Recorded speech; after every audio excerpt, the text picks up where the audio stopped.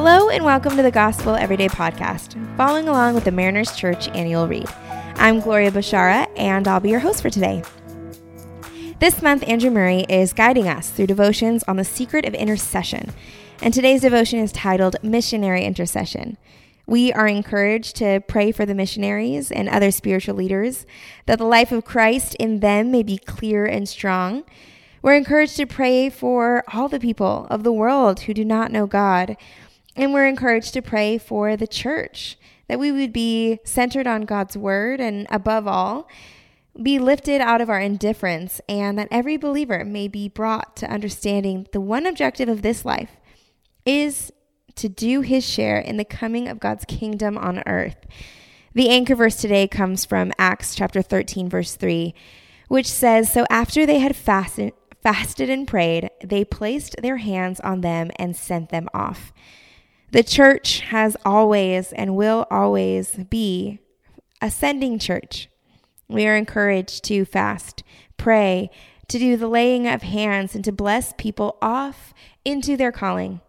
And that calling often means mission work, traditionally understood as, going to the ends of the world where people do not know Jesus, have never heard the gospel, or are far from God. I have a personal experience with this. Just one. I have been on just one missions trip, or traditional missions trip in my life, and it was to Ukraine in 2010. This is a beautiful country, at least that's how I remember it. I remember Ukraine being so rich in people that love Jesus, so rich in beauty, especially in the countryside.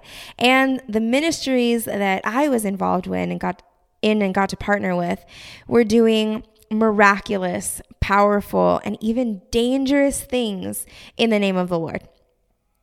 I remember that one of the houses that I was staying in, one of the host homes, there was about 9 kids that lived in that home, and all 9 were HIV positive. This was a very beautiful country as I remember it, and yet I remember there was so much pain and so many unique disparities and oppression and harsh circumstances that the people were dealing with. I turned 21 on that trip, and I will never forget not being able to sleep the night of my birthday, thinking how privileged I had been, how many years I was sure would be in my future. And that in comparison to these young lives who have known so much suffering and pain, and whose future was honestly uncertain. Being involved in foreign missions specifically can often be sobering. But you're almost always reminded of just how big, how powerful, and how mighty our God is.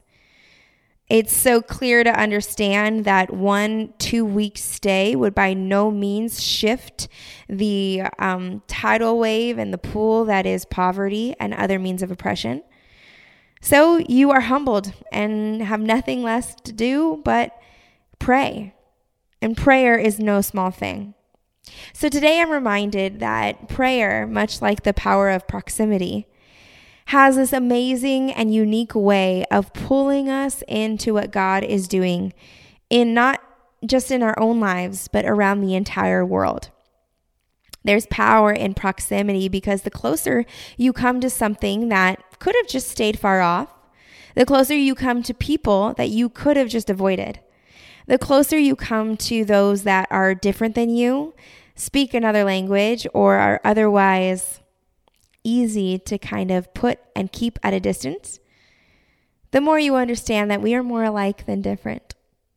The more you understand that, especially in the body of Christ, we have more in common with a believer that leads a lifestyle much different than ours all the way across the world than we do with the non-believers in our own home, or that eat and speak and act just like we do. In the family of God, we have more in common with one believer who is so different than us than anyone that's similar but that doesn't know Jesus.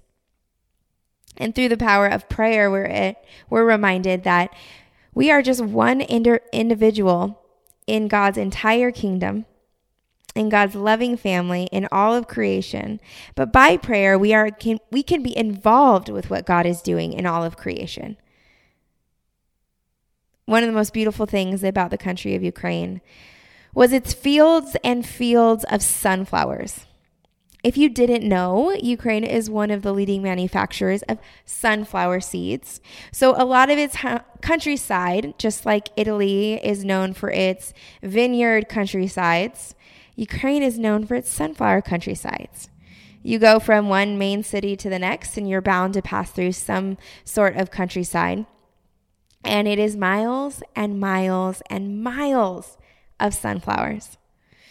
And what do we as believers know and like to remember about sunflowers is that they're always facing the sun. Wind, rain, drought, famine, feast, whatever the day brings, sunflowers will keep their face towards the sun. They know more than any other plant that light beaming down on them, that is the source. It's the source that sustains them. It's the source that gives them life.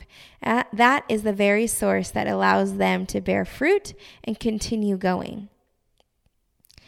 I'm reminded today to be like the sunflowers in a war-torn country, knowing that there is chaos, storms, and destruction all around.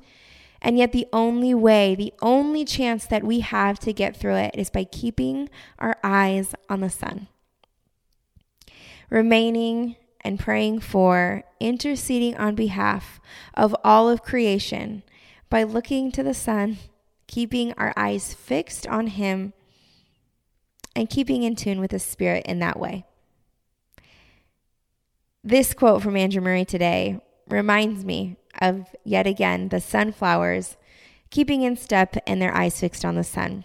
Murray says, "All times and seasons will witness an attitude of intercession that refuses to let God go until He crowns His workers with victory. Like sunflowers in a war-torn country, I pray that we as believers would be relentless and refuse to let God go until we see His kingdom come on earth as it is in heaven." Let's pray.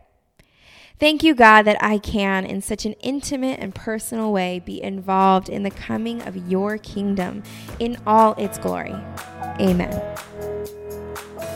Thanks so much for making the Gospel Everyday podcast an important part of your day. Hit that subscribe button if you haven't yet, and we'd love it if you could take a few moments to rate and review the podcast. Tune in tomorrow for brand new content. If you'd like more information about Mariners Church, download the Mariners app at your favorite app store or visit marinerschurch.org.